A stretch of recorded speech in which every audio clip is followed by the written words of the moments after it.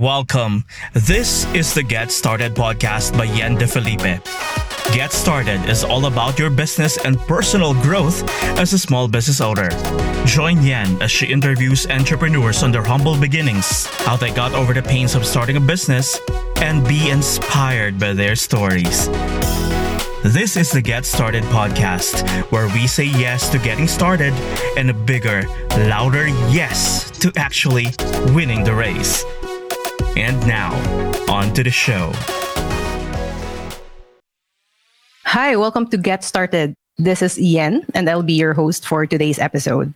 Get Started is a discussion space for people who are interested in entrepreneurship, productivity, technology, growth, and everything that comes in between.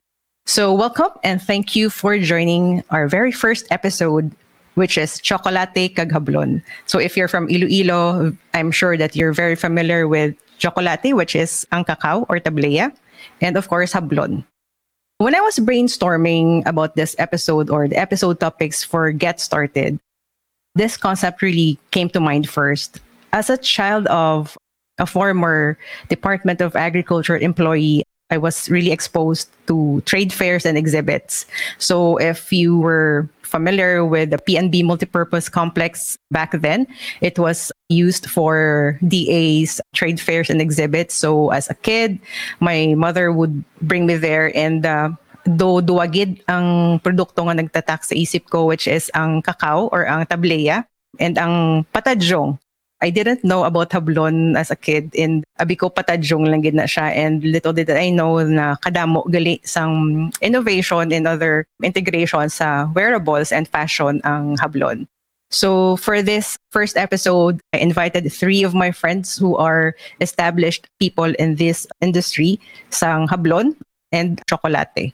So let me just call them in so that we can start with our conversation. Istorya Negosyo. Hi, Lay. So, Lay is with Atelier de Hablon. Mayong aga or hapon man if they're watching this on Facebook replay.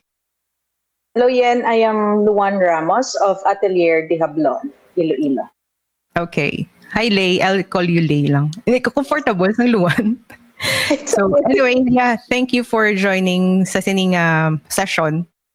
And of course, calling in Girly Flores. If you are frequently attending trade fairs and exhibits, either by the Chamber of Commerce or other organizations, I'm sure very familiar si Miss Girly Sinyo. Miss Girly Flores is with Balay Hablon. Hi, Miss Girl. Hello, Miss Yen. Miss Ray. I'm Girly Flores of Balay Hablon. Hello, And Sir. the last but not the least, of course, ang cacao or tablea queen of Iloilo, Miss Catherine Talion. So, Miss Cat, welcome to Get Started. Hello. Miss All right, Catherine Talion so here from Balay Tablea. yeah, thank you, ladies, for joining me this session. And I'm sure kadamo gid kamo nga ma-share sa aton nga audience in terms of your products and of course ang business side, which is how you started with the business and all. But before that, let's take a peek anay sa mga products just for familiarity man of the other audience nga wala basi nakita na nilang products niyo but they were not aware nga ay amo na siya gali si Balay Hablon, amo na gali yan gali ni Balay Tablea. So let me just share this with you. So this is one of the products of Balay Tablea, no, Miss Kath. These are cacao, no? Yeah, cacao. The classic blend Classic that we one. offer. Yeah, if you notice sa iban nga packaging, it's kind of modern na, but you also get to see the classic nga sa na siya gani ang tawag sa may dahon, no? Sang Oh yeah, saging. wrap in banana dahon sang saging na siya. The Okay. best cacao the best tablea in Iloilo. Yeah, so this is the brand. When you get to visit trade fairs or maybe other outlets ni Miss Kath, this is her brand. That's Balay Tablea. What's Tantono gani, Miss Kath? Tantono is actually our LGU brand. I'm officially carrying the LGU brand of Kabatuan. Tantono Okay. is our first Gobernador Silio in Cabatuan. Okay. Yeah. So there you go. If you're wondering what's Tantono, the first what is that? Gobernador Silio. Gobernador Silio in Cabatuan. Yes, in Cabatuan. Yes. And jumping to Balay Hablon, one of Balay Hablon's products. No, Miss Girl, this is a scarf. Yes, this is a shawl. We call that Shawl. also scarf. It's also Okay, a scarf. So it's made of cotton. We Okay. call that a chanefa scarf. Yeah. This Yeah, one we also also. is a throw pillowcase. It's Yeah, also so a ang Hablon patachong, Sugong, no? you have innovated a little bit, no? Or really more than, because as a kid, I always just associate this with Patajong. Abi ko amo lang gid na iya. And little did I know nga may mga damo na gili. Yes, Pwede this mo one mo sa Hablon. we made use of patajong design, but this is a throw pillowcase. Okay. And of course, ang aton nga Hablon masks, no? Which Yes. So. this became more popular during the pandemic, or did you produce even before pa? Actually, this started last pandemic lang yan. And until Okay. now, this is one of the best sellers. We call that. This is a necessity already. Mm-hmm. And the last one here, we're showing Atelier de Hablon's products, no? Yes. Yeah, can We you have- do a little bit of intro, Lay, about special? Okay. Balay Hablon was developed because of the love and passion for the Philippine culture. So we wanted to introduce Hablon as our daily wear. No? So we wanted to integrate Hablon to our daily wear at the same time so that we can promote and help our weaving community. So in these pictures, we have the tote bags. So we designed a tote bag to have Hablon fabrics with it. And we have the mask also, same with Balay Hablon. And we have on the lower right corner, that's the infinity scarf. Okay. Mm-hmm. On the upper corner and in the middle, we have what we call our pipit Luscious. Plushies. Okay. plushies.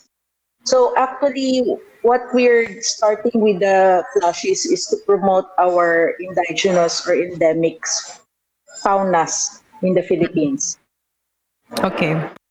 All right. So there you go. These are the products, just some of the products actually of these wonderful ladies who started and really established themselves sa industry of cacao or tablea and hablon. So yeah, let's jump into our main discussion because, well, Get Started revolves around the conversation of, getting started. So for this series, we're doing like getting started in business. So I'm sure basi wala niyo pa ni na-share or sa aton lang. And I know a lot of aspiring entrepreneurs out there would really get some tips, man, and from your experiences. So this question goes out to all three of you. How did you start the business? Probably, why did you start the business would be the better question. Can we start with Miss Kath? Everything started last 2013 actually, when I answered the call of our local government unit to be one of the investors in helping the cacao processors in Cabatuan. So nagpangita sila investors and then I answered the call and it all started there. So sa una, ang naubra naman is just to consolidate the products that were made by the cacao processors trained by the UST sa Cabatuan. And then later on, we made our own tablea using the brand na Balay Tablea. Mm-hmm. But I believe the tablea making has been with your family naman, no, for years, for generations. Yeah, it's been with the family for mga 4 generations, 5 to 4 generations. Okay. So, popular katama ang tablea sa Cabatuan. And na siya gani, nahimo na siya gani ng alternative 1,000 products sa Cabatuan last 2012. Our OTOP is tinuong, but then because of the abundance of cacao and the cacao process na mga food So, ginhimo na lang nga alternate to 1,000 products sa kabatuan ng kakao.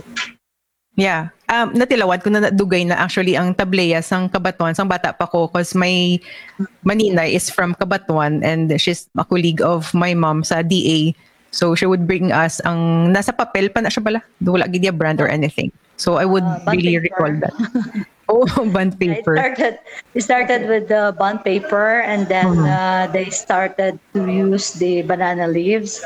And then when I went into the business na nag-focus na kami, so nag-innovate na because of the intervention of Department of Science and Technology.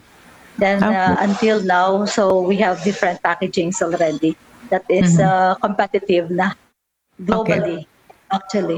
Siyan pwede man ko kapamangkot kay Miss Kat.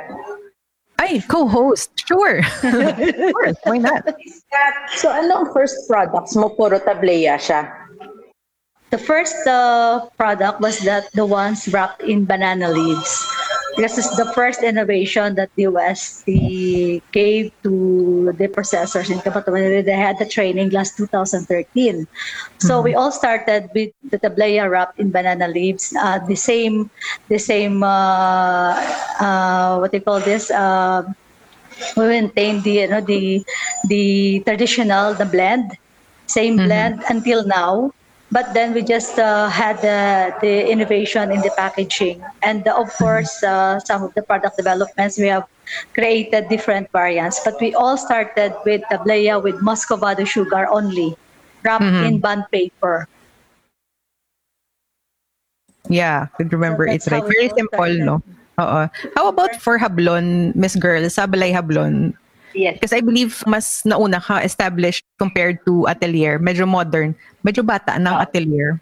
Actually, Miss Jen, Balay Hablon is an 11-year-old company na. So I okay, wow. started, and di ba, Hablon is a century-old industry. So I started with Balay Hablon after I met a weaver na usually nagpanindahan na sila. So they came to me one day sa isa ko ka shop. It was a novelty shop at that time. So hambal niya wala siya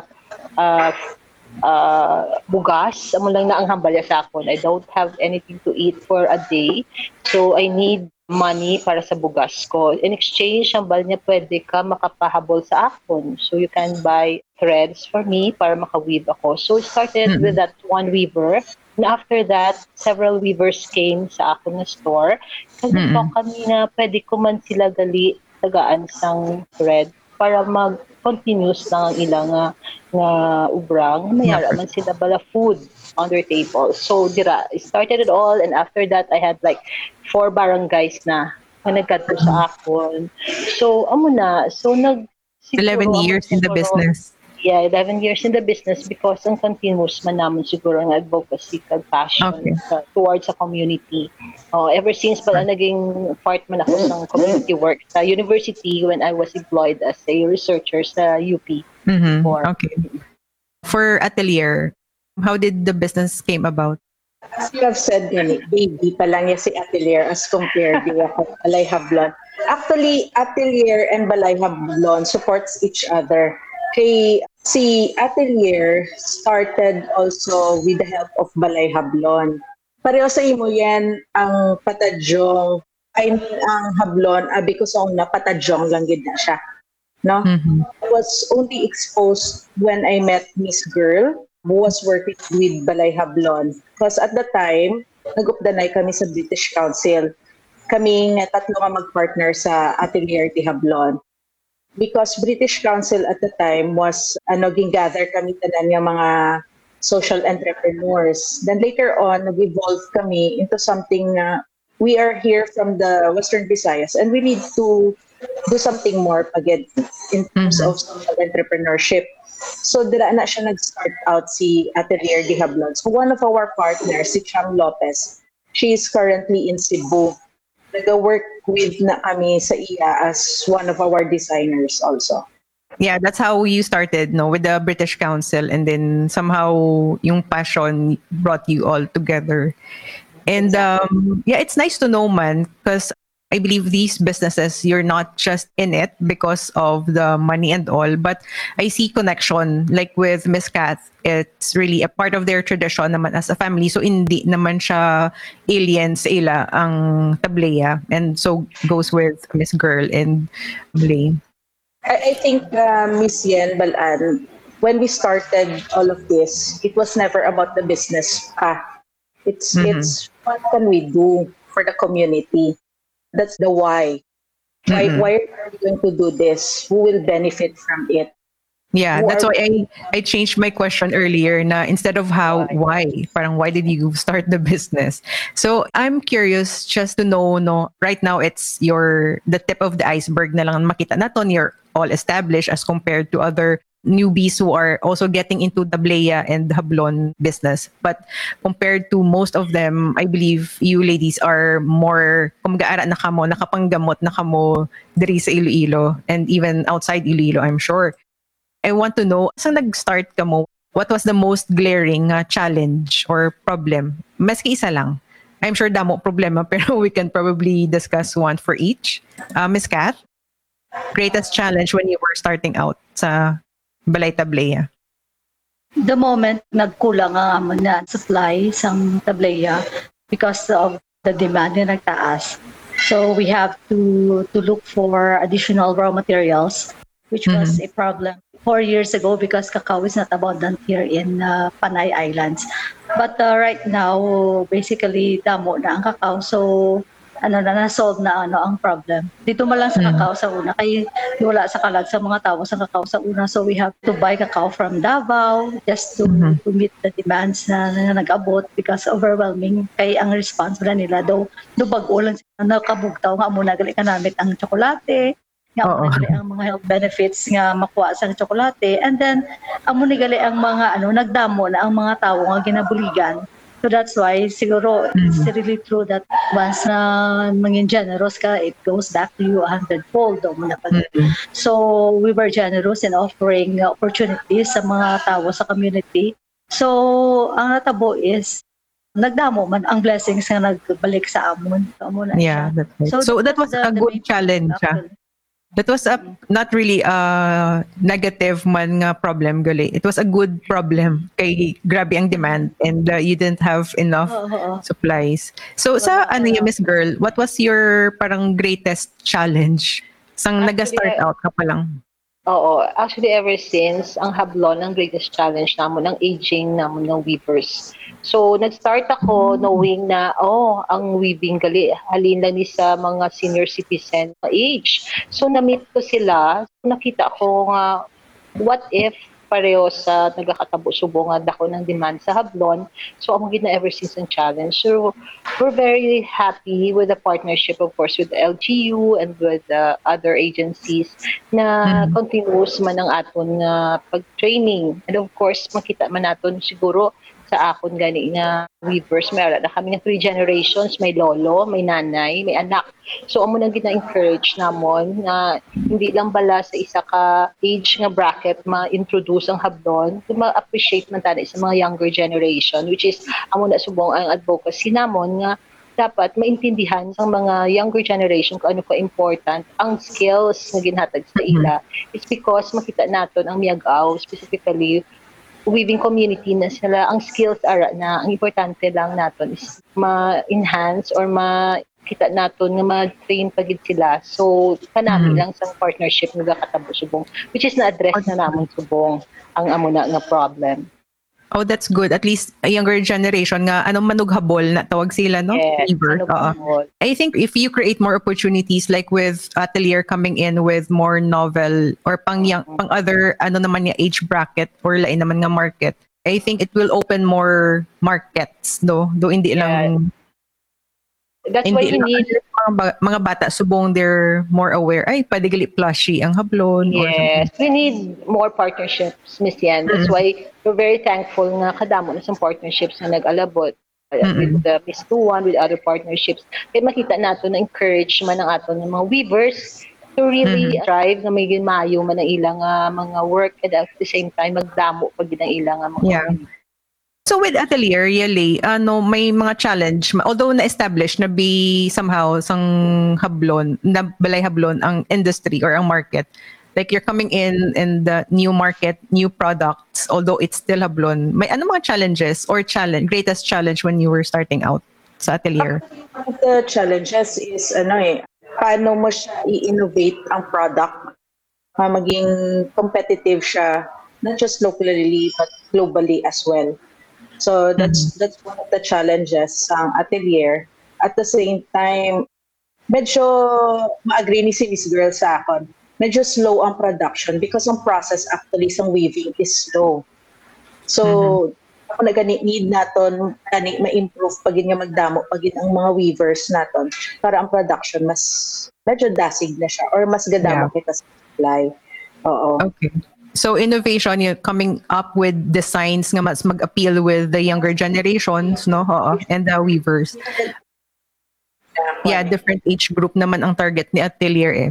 So I'm also curious with the startup concept bala coming in. I'm sure there are other businesses right now nga may similarity with your products. How are you coping with the competition if you consider them competitors?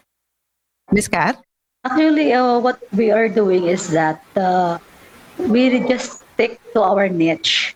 So I don't even see competition here because what I do is basically I am collaborating with the Department of Agriculture, the UST, DTI, and sometimes they seek my help man in promoting the cacao industry sa mga upod naman. So I'm even the ones training them on how to process the tablea. So Okay. I don't see them as a competition actually, but what I do is that I just stick by my niche and Yeah, that's I good. teach them how to develop their products. But then I stick to my niche, and if ever that somebody would kundi malikawan magbunggo sa product samon, I still stick to my niche, and then I'm just thankful that I have already established connections. Yeah. And those connections, kumbaga mapag-on na bala na in whatever way nga may magsulod nga pag-o or may magsulod na pag-o na supplier, wala na doon din na siya wala matinag because Yeah. we have already established the brand. Yeah. And That's ang correct. quality sa ngamon na ubra is doon din na bala Hindi sila makopya. actually though parang the process could be pwede siya makopya. The recipe, the technology, but I think it's with the execution. But Correct. never the Oo. execution. Oo. Sa amon yan, with Atelier, actually never siya namon nakitaan nga may competition. Kay same lang kami tanan sang goal to help the weaving communities. For example, Mablonde Iloilo, nagsulod man siya sa mga year. We don't see them as a competition. Rather, they are our collaborators. Okay, the more that we collaborate, ang aim natin gani is uplift natin ang mga weaving communities. So, buligan natin sila. So, the more that we collaborate with one another, the more nga we help one another. Mas ginabuligan taman kung sino na to sa mga weaving community natin. So, That's right. never siya ginlantaw nga competition siya. Yes. Yeah. In So I addition believe kay Miss sa- Pearl Amuman. in Yes, addition Miss kay Pearl. Miss Lay, actually ang mga weavers natin, may mga communities kita and other groups na naging partners man, ni Balay Hablon and the Atelier. So, tanan kami nga mga sa weaving industry, may ara pa kami ginatawag nga contract work. If ever nga may ara sila bala nga mga available weavers, so tanan kami may mga partnerships na kami. So actually si Balay Hablon, pag si Atelier, may ara na kami other communities and municipalities nga ginakuhaan man sa ibang Hablon, not just our own weavers. And at the same time, mga bagay nila nga nag-open si Balay Hablon man sang kumbaga sa isa ka partnership with Hablon de Iloilo. So makita man namon ni ang partnership man namon sang tanan nga mga bago bala nga mga enterprises. So makita nato nga hindi kita competitors. So we're all partners. So amo din ang importante sa Yeah, aton. that's right. I think one good factor there is that you've found your niche na eh. So like with Miss Kath, may niche siya, and at least you're that kind of entrepreneur who doesn't want to be all over the place. May ara gid balaan iban nga i-carry all to SM bala nga we got it all for you. So I think niching down or having your own niche and sticking to it no matter what can be a big factor man to make the communities that you're helping grow, 'di ba? Kaysa nga mag cutthroat competition da or guba na negosyo. Yeah, I'm almost down to my last question because we're trying to stick to the 30 minutes format. Fast talk lang lowest point in the business.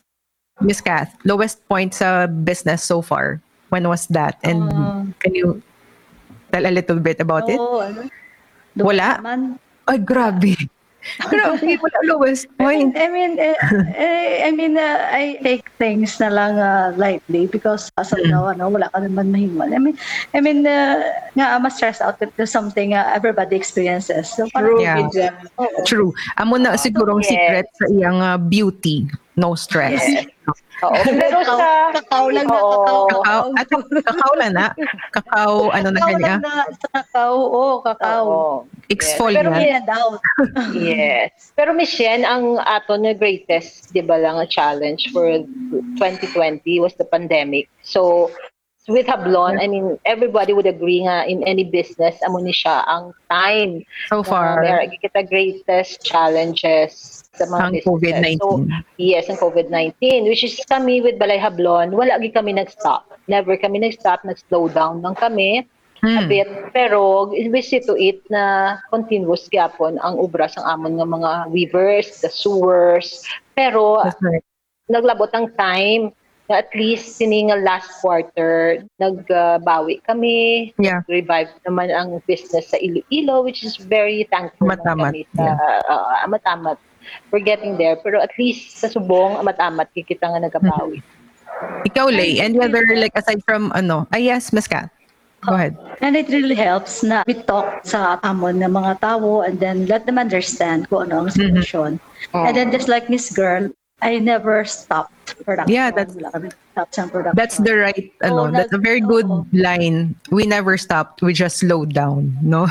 Nag-slow down lang kami pero we never stopped because nagka-consider kami nga once we stop, ma-stop man ang food sa table sa amon mga nag-aulubra sa amon. Ang workers. Ang involved pala ng mga tao sa amon. So when Lay, you have anything to add sa lowest point or wala? Well, wala. I'm very That's the optimistic. spirit. Yes. We're always optimistic. And we are friends with Kat, with Miss Girl, ikaw Yen. And during the pandemic, Hambalon, Manila nga nag-lowest point. Hindi siya lowest point. Kami siya galing ang mga time for discussion. Sadya siya nga. Nagbibigay. May mga collaboration nag-occur. May mga nagtabo ng mga partnerships actually. No, and that's why siguro it helped na may mga amo kita sila nga classes and groups yung nakabulig siya during the pandemic. That's right. I remember early on sang pag-lockdown, we had the conversation. I think we had sa brotherhood, and then we were all, of course, parang not really down, but we felt it. But it's really good to know nga before the end of 2020 parang nagbalik na and then not 100% but definitely we're back on our we bounced back. So all right, so last question, this is not business related, so quick answers lang. If you were to start something, not necessarily business, kung wala pa kung takan negosyo, something new sa routine nyo, whatever man hobby or something, what would that be? Lay, something new to start. I don't know kay kado kadamo man ko sang ginaobra, so I don't know kung sa creativity part, plantita part, ay bagi obra ko man. So you want to start on a lot of things. well pandemic medyo dito ta nag-struggle tanan, but that's one of our coping skills change mo mga routines mo, ga-create ka something nga maging productive ka. So right now balaan mo na ni Miss Kat kag ni Miss Girl, kundiin lang niya ako yung gasulod nga mga endeavors gasulod ko, no? I think it's because ara man sa nature naton nga to do something, create something. Gani daw wala as human beings, especially those balang thinking beings gidya do gauntat aton nga paminsaron, you're always thinking of something new, whether that is a business or hindi man, 'di ba? Miss Girl, diet. Basit, you want to start on Actually, aside from diet, keto diet. Keto, wow. Rhea. Yeah. Okay. Oo. Yes. Siguro ang isa ko guro, yan, ang ginobrama natin, subong ginumpisa natin, siguro ang sa events. So we have to create venues gidaya for like marketing venues for MSMEs. So we started business with Bugal. Yeah, Business. Gusto ko na, I mean, that's dira ang akong happiness. So with Bugal in Richmond, which thanks to Ma'am Nat sa family isang Richmond, dira kita nag-start. So subong umpisa na naman kita with One Iloilo. So dira ko siguro nakita ang aton nga growth na sa subong. We create more venues for marketing para sadya lang kita gyapon. Tuloy ang business, tuloy ang ligaya. Ikaw, Miss Kat, like if you are to start something subong or basin na umpisahan mo na nga bag-o something. Sa subong siguro ang still do may business magyapon, pero sa subong a year siguro daw na naman ang serious na ma-serve nagit kami sa tableya kay on off ang serving sang tsokolate, sa kape, and then we'd like to offer something mga healthy na mga options dito. And then we're planning also to develop a farm.